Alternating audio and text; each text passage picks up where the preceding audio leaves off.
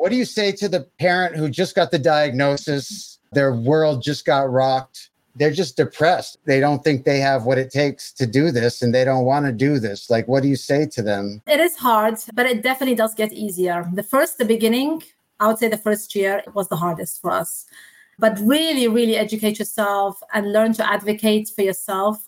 You have no loss in trying and asking for something, I would say it only gets better. Your child will improve. A lot of the time, I see regression, especially in autistic kids. Mm-hmm. And then we see, it's a stepwise kind of pattern I've noticed more. So you need to see some regression, even with the potty training. When he was potty trained, he regressed a little bit. But then you see that leap again. And you think, wow, how come I did not believe at that time, How did I not believe?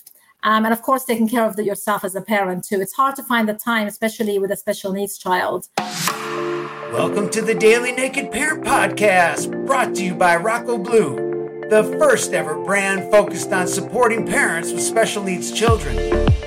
Naked Parent Nation is a group of parents with special needs children who are willing to get vulnerable, strip it all down, and take a look at ourselves, our parenting, our family, and our plans to create a life beyond our wildest dreams. On today's show, we'll be discussing how to advocate for your child. Hello, Naked Parent Nation, and welcome to today's episode of the Naked Parent Podcast. My name's Chad Ratliff, and I'm your host. Before I introduce you to our guest today, let me start by sharing a message from Naked Parent Nation. Naked Parent Nation is a worldwide community of parents and professionals raising children with all kinds of needs. We come together to share our naked truth, support our fellow parents, and inspire the inner growth that each of us needs to build the life and family of our dreams. For the parents that are struggling, we want you to know that we will love you until you can love yourself. For your children, we pray and send power from our collective group. Naked parenting is the process of moving from where you are to where you want to be. Naked parenting understands that the mind is responsible for all of our problems. As you shed the layers of your old programming and beliefs, you will return to the deepest truths of your own being. Do what you've always done and receive the life you're living, or create the vision you want for your family, combine that with an elevated emotion, support from our community, and you can live the life of your dreams and beyond. We have the power to create any kind of life we want for ourselves and our families. We do this by living in the naked present moment, one day at a time. If this is your first time connecting with us, I hope you feel the love that's here for you. Together, we walk different paths side by side. On today's show, we have Mariam Shapera, who's a family doctor, mother of three, one who's autistic. She recently published her first children's book, which was inspired by her son. She's advocating on a daily basis for her son to allow him better accessibility and to increase awareness and acceptance of autism. She loves learning from experts and other parents of kids with special needs. Mariam, welcome to the show. Thank you, Chad. Thank you for having me. Yeah, we're excited to have you here. You're living in San Diego. You're a family doctor, mother of three. Can you tell us a little bit about, paint the picture a little bit brighter for us? What does family look like for the Shaperas? So yes, I'm a part-time family doctor. I work per diem, so that allows some flexibility as a mother of three, especially when you have a child with some special needs. So yes, my oldest is just turned 9, my daughter, and then I have Joseph, who's my middle child. He's autistic and he's 6. He'll be 7 soon. And then I have my youngest who just turned 5. So I try to be as much as hands-on as possible with my children. Time flies, and as they grow older, I feel like they're going, time is going quicker, Yeah. So that's why I work part-time, and also recognizing the needs of my autistic child. I feel I have to spend time, advocating for him and being there with him, whether advocating directly, being with him, or indirectly in other ways. So. When did the autism part of the journey begin? What was the first sign? Since actually I would have to say, I know this sounds so like from a story or a fairy tale, but since he was born, He was my second one. So I kind of had a bit of an idea. But since he was born, I noticed something different about Joe. Very calm, very quiet, very sweet boy. He actually let me do my errands and things around the house, which was great. Didn't interact much with toys at that time. And by the time he was 1, he didn't have many words, like 1 word, maybe 2. And then between the age of 1 and 2 was a bit more obvious for us. Both me and my husband are doctors. He's an internist. I'm a family doctor. But despite that, we don't get much teaching on autism. I graduated back in 2007. And I had, I think, 1 lecture on autism, very kind of negative, deficit-based view of autism, I'd have to say, and not very characteristic of what my son had. But we did notice he was delayed in speech, and we were suspecting maybe he's autistic. He liked to play by himself, but he was also with his sister, more parallel play with her. She was 2 years older than him. And then by 2, we went for the well child for his physical, and the pediatrician recommended, I told her my concerns, and she also saw how he interacted and played with some toys, and she recommended a developmental assessment. And at that time, we also asked for speech therapy referral. He was about 2 years and 2 months when he started the evaluation for speech therapy. And then we had our regional center come in, and they did the assessment for Joe when he was 2.5 at our house. It wasn't the best experience because, you have 2 strangers coming in for 2 hours in your home and expecting Joseph to do this as a checklist. Then they come to you at the end and say he can't do this, he's not meeting this milestone, this, nothing really positive coming out of it. Yeah. And there's a lot of stuff I've seen him do. And okay, that's fine. Okay, fine. And then that's when we started the ABA therapy at that time too, recommended as a treatment for autism as well, the way they put it at that time. Little did I know later, it was like I learned more from then on, come a long way since then. But anyway, yeah, so that's when we started. He was 2.5 when we started speech therapy and ABA therapy 3 times a week. And so the third child they're close in age, huh? The Joe and yes, the younger. They're 2 years apart, all of them. Yeah, so he's definitely like the middle, I see. Yeah. What was that like for you? Seeing something look different and then coming to understand what you were actually working with. How was that for you personally? I was in denial. Like there were some days when I thought, no, we can get through this. Maybe next time, like maybe another week, he'll meet the milestone and it's done with, And then other days were bad and we were crying, especially myself, because it's a lifelong diagnosis. It's a lifelong disability. I think during COVID is when it started to come together because he was spending time at home. And then we did our own thing more. But yeah, up until COVID, it was sort of, we didn't know where we were headed, especially also with ABA. Speech was going good. He was going once a week. And he was progressing at his own pace. And I was still comparing him to those milestones that you see when you go to your pediatric clinic, which you should not do that. But those are not made for autistic kids when you're divergent kids. So it was difficult, but I'd say around COVID is when things sort of turned around for us more. Yeah. So it was fun. What helped it turn? So during COVID, we were going through some potty training issues, and we had some difficulty with that with Joe. He was 3 to 4 at that time, and we know that there's delays with potty training in these children, but I also knew he was capable of doing it. I just didn't know how, and we tried several ways. And ABA weren't able to, we were only doing Zoom at that time and it wasn't effective. So we stopped it altogether during COVID.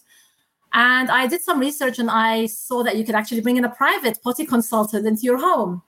And even it wasn't exactly at the height of the pandemic. It was like 6 months later. So we did bring someone in and she stayed for 3 days and we had him potty trained basically. So, and I continued to work with him after that. And it was during COVID as well. So it was, I had some time, I wasn't working. So that's one thing we did. I worked with him with potty training. The other thing is he only had 1 hour of online learning at that time. He wasn't in full-time education. He was still in preschool. And so I just followed his lead. It just seemed so natural with playing. And I had him sit at the table, maybe just for a few minutes. I gave him a break. So I knew he needed a sensory break. So I gave that to him. And then a few minutes later, come back, let's do this now.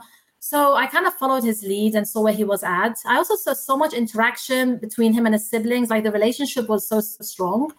So just little things like that. We took him out to parks and things like that, as much as we can to create those experiences as things started opening up. So just that, it kind of seems weird, but it actually helped with being at home for that 1 year time. Yeah. Awesome. For a parent that thinks that their child could learn to be potty trained, do you recommend the intensive potty training expert? Do you feel like that was worthwhile expense? It was for us. I had my older daughter who had her own needs, especially academically. At that time, she was in TK, like in kindergarten. And then I had my youngest as well. He was just turned 2. And I just felt I couldn't do it. I mean, I tried, but it didn't work with him. And she was trained in potty training autistic kids, not neurotypical children. So she had the experience. There's no such thing as getting a certificate in potty training autistic kids, but she had the experience of that. And she was a psychologist. So she had a PhD. And she gave me so much advice and this and that. And we still keep in touch over other things, helping with advocating and things like that. So I don't regret that at all, even though it was expensive. Yeah, good. How did Dad handle learning about and dealing with the diagnosis? I think he handled it better than I did. I was probably the one more like stressing about it and reading about it more. And he was kind of more reassuring me, it'll be fine. If you are doing well, he'll do well too, which is so true. Because I know when I have good days, he has good days too. It's a whole co-regulation thing, I believe, So I think he handled it well. I do definitely spend more time with Joe than my husband does. He's more at work. He's full-time. So he's busy at work, even on weekends. So I do spend more time with him. But he loves his father very much. They have that music connection with each other because my husband plays music and he's learning to play the violin too. And he teaches my daughter the keyboard. So Joe is very musical, as many autistic kids are, and he's always drawn towards that. And so, yeah. Cool. How does Joe's autism make him unique? So much. It's so there's so many things about him. The musical, actually continuing about the musical part, he's very musical. And it's just in all different ways, it's beautiful. When he hums, it's pitch, he has perfect pitch. And you even see people like strangers, he has a beautiful voice. But I think what they mean is he has perfect pitch. So you just want to listen to him all day. He has his own pattern recognition with music notes. He loves to have, my daughter uses an app for learning music on her iPad. And so he loves to look at the music notes on there and try to play while he's looking at those music notes going by. Other ways he's unique. He loves letters and numbers. He is hyperlexic. He learned to read by himself when he was 4, and that took us all by surprise. Again, that's another thing that happened during COVID. So we exposed him to lots of books, and he always loved numbers and ABCs and all that. So he loves books and reading and those things. And he's so empathetic with his siblings in his own way, but you can tell it's empathy. It's just his own way. So That's just a few things. We talk about advocating and how important that is. What can we do to create a better world for our kids, these kids with autism? What do we need to do to make a place for them? There's so much, I think, from different parts. So I think it's there's direct aspect of it. So you being with your child, that's fine. But I think with their school, it's important. I'm going to be involved in teacher-parent meetings starting this month. I'm not sure what they're going to involve yet, but they happen every month. So that'll be exciting to try and see to improve accommodations and supports for autistic kids and other kids like Joseph. That's one way you can advocate, of course, for your own child, keeping in constant touch with the teacher, asking for accommodations, things like that. If you're not happy, you can always request an IEP meeting anytime. You don't have to wait for the annual IEP meeting. If you feel uncomfortable to advocate yourself, bring in an advocate. Bring in any therapists that are involved in Joseph's, in my son's care. I involve the SLP. I bring in his CBA from his ABA company. And I also had another advocate come in too. And so I think in terms of the community, being involved in the school, in your child's school is so important to see how their classroom is, how you can improve accommodations. Having, for example, a sensory gym would be great for these kids. Yes. In their school. For the wider community, online is very important. So being on social media, educating other parents, and also educating parents that kids are not autistic. We go out in public sometimes and I get stares because Joseph is scripting loudly or because he's doing some kind of stemming movement. I think before it would have upset me, maybe I would have cried, but now I'm prepared to say something. If a woman looks at me and says, please tell him to be quiet, if it's in the library or something like that, just educating in a nice way, educating others who don't have an autistic person or neurodivergent individuals in their family, so that they can educate their kids. So you can reduce bullying, especially as they get older. I'm worried about bullying for my son. He's still young.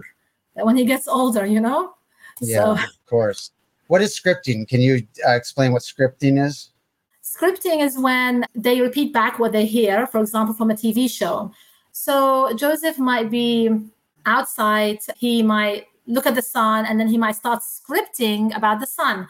So he'll start repeating back something he heard, like an audiobook or a read to me book about the stars and the sun.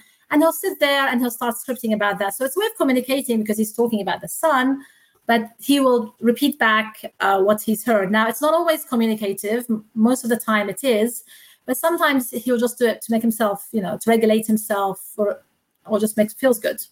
Is there anything that you believe to be true that most parents disagree with?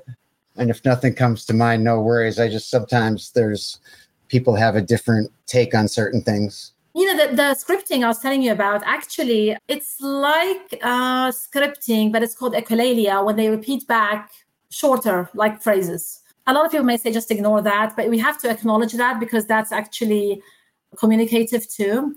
There's this whole thing, I'm not sure if you've heard of it, called Gestalt language processing, which I really advocate for Joseph.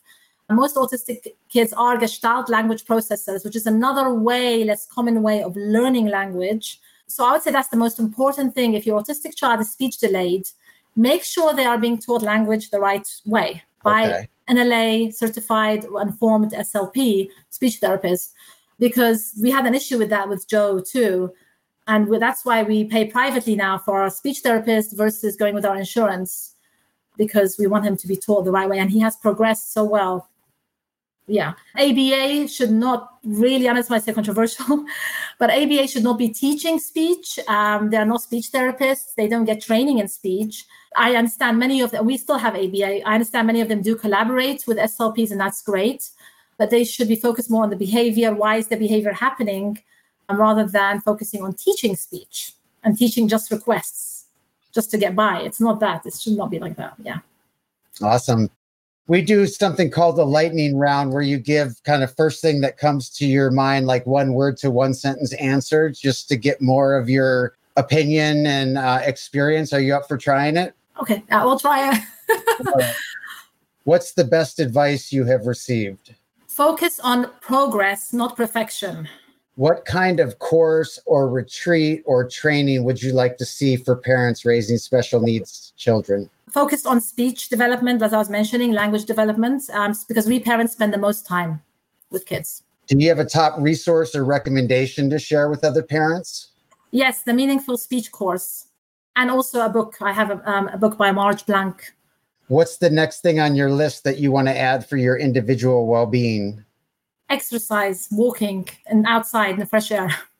What's one thing you think would improve your life if you did it or had it? I think just, again, taking care of myself more. Do you have a favorite product you use for yourself or your child or your family that you just love and couldn't live without? Right now, for my child, his peanut ball. He's a very sensory boy, and he loves his peanut ball, also his chew toys or his apples.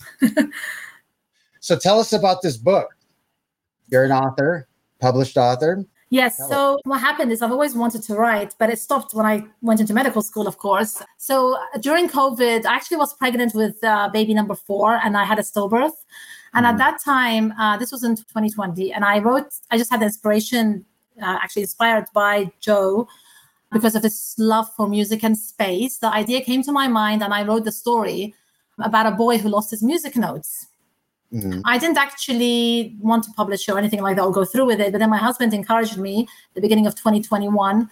And the book was published in summer of 2021. So it's not an autism story. It is inspired by my son who's autistic. But I do have a second book coming out. It's still in illustrations. And it's basically looking at the positive aspect of autism, because that's what we all need as parents.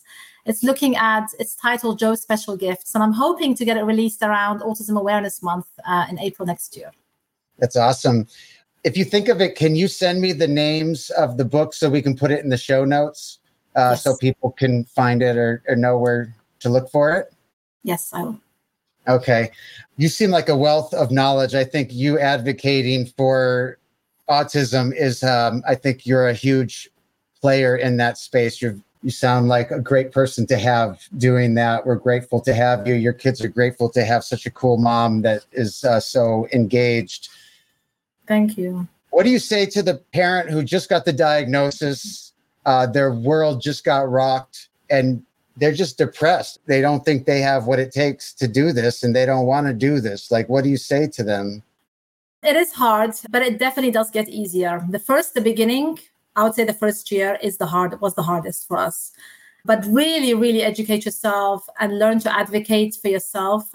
You have no loss in trying and asking for something, A lot of the time it's a human right for our children to get to ask for accommodations and those sensory breaks. And I would say it gets better. Your child will improve. A lot of the time I see regression, especially in autistic kids. Mm-hmm. And then we see, it's a stepwise kind of pattern I've noticed more. So you need to see some regression, even with the potty training. When he was potty trained, he regressed a little bit. But then you see that leap again. And you think, wow, how come I did not believe at that time, How did I not believe? And of course, taking care of yourself as a parent too. It's hard to find the time, especially with a special needs child.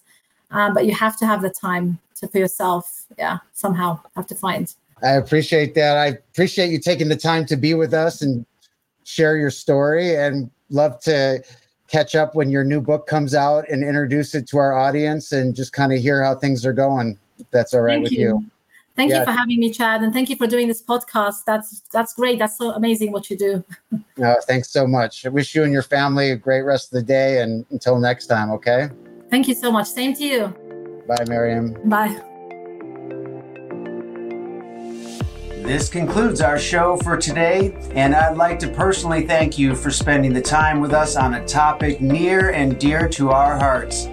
If you'd like to be part of the Naked Parent Nation and help us reach those parents that are struggling and overwhelmed, there's no better way to help than by subscribing, rating, and reviewing the show on iTunes.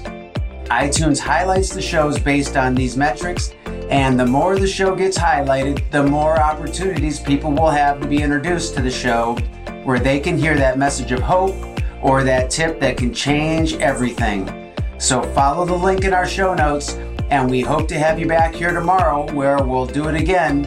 From the team here at the Naked Parent Podcast, we wish you the life you've always dreamed of and then some. So long.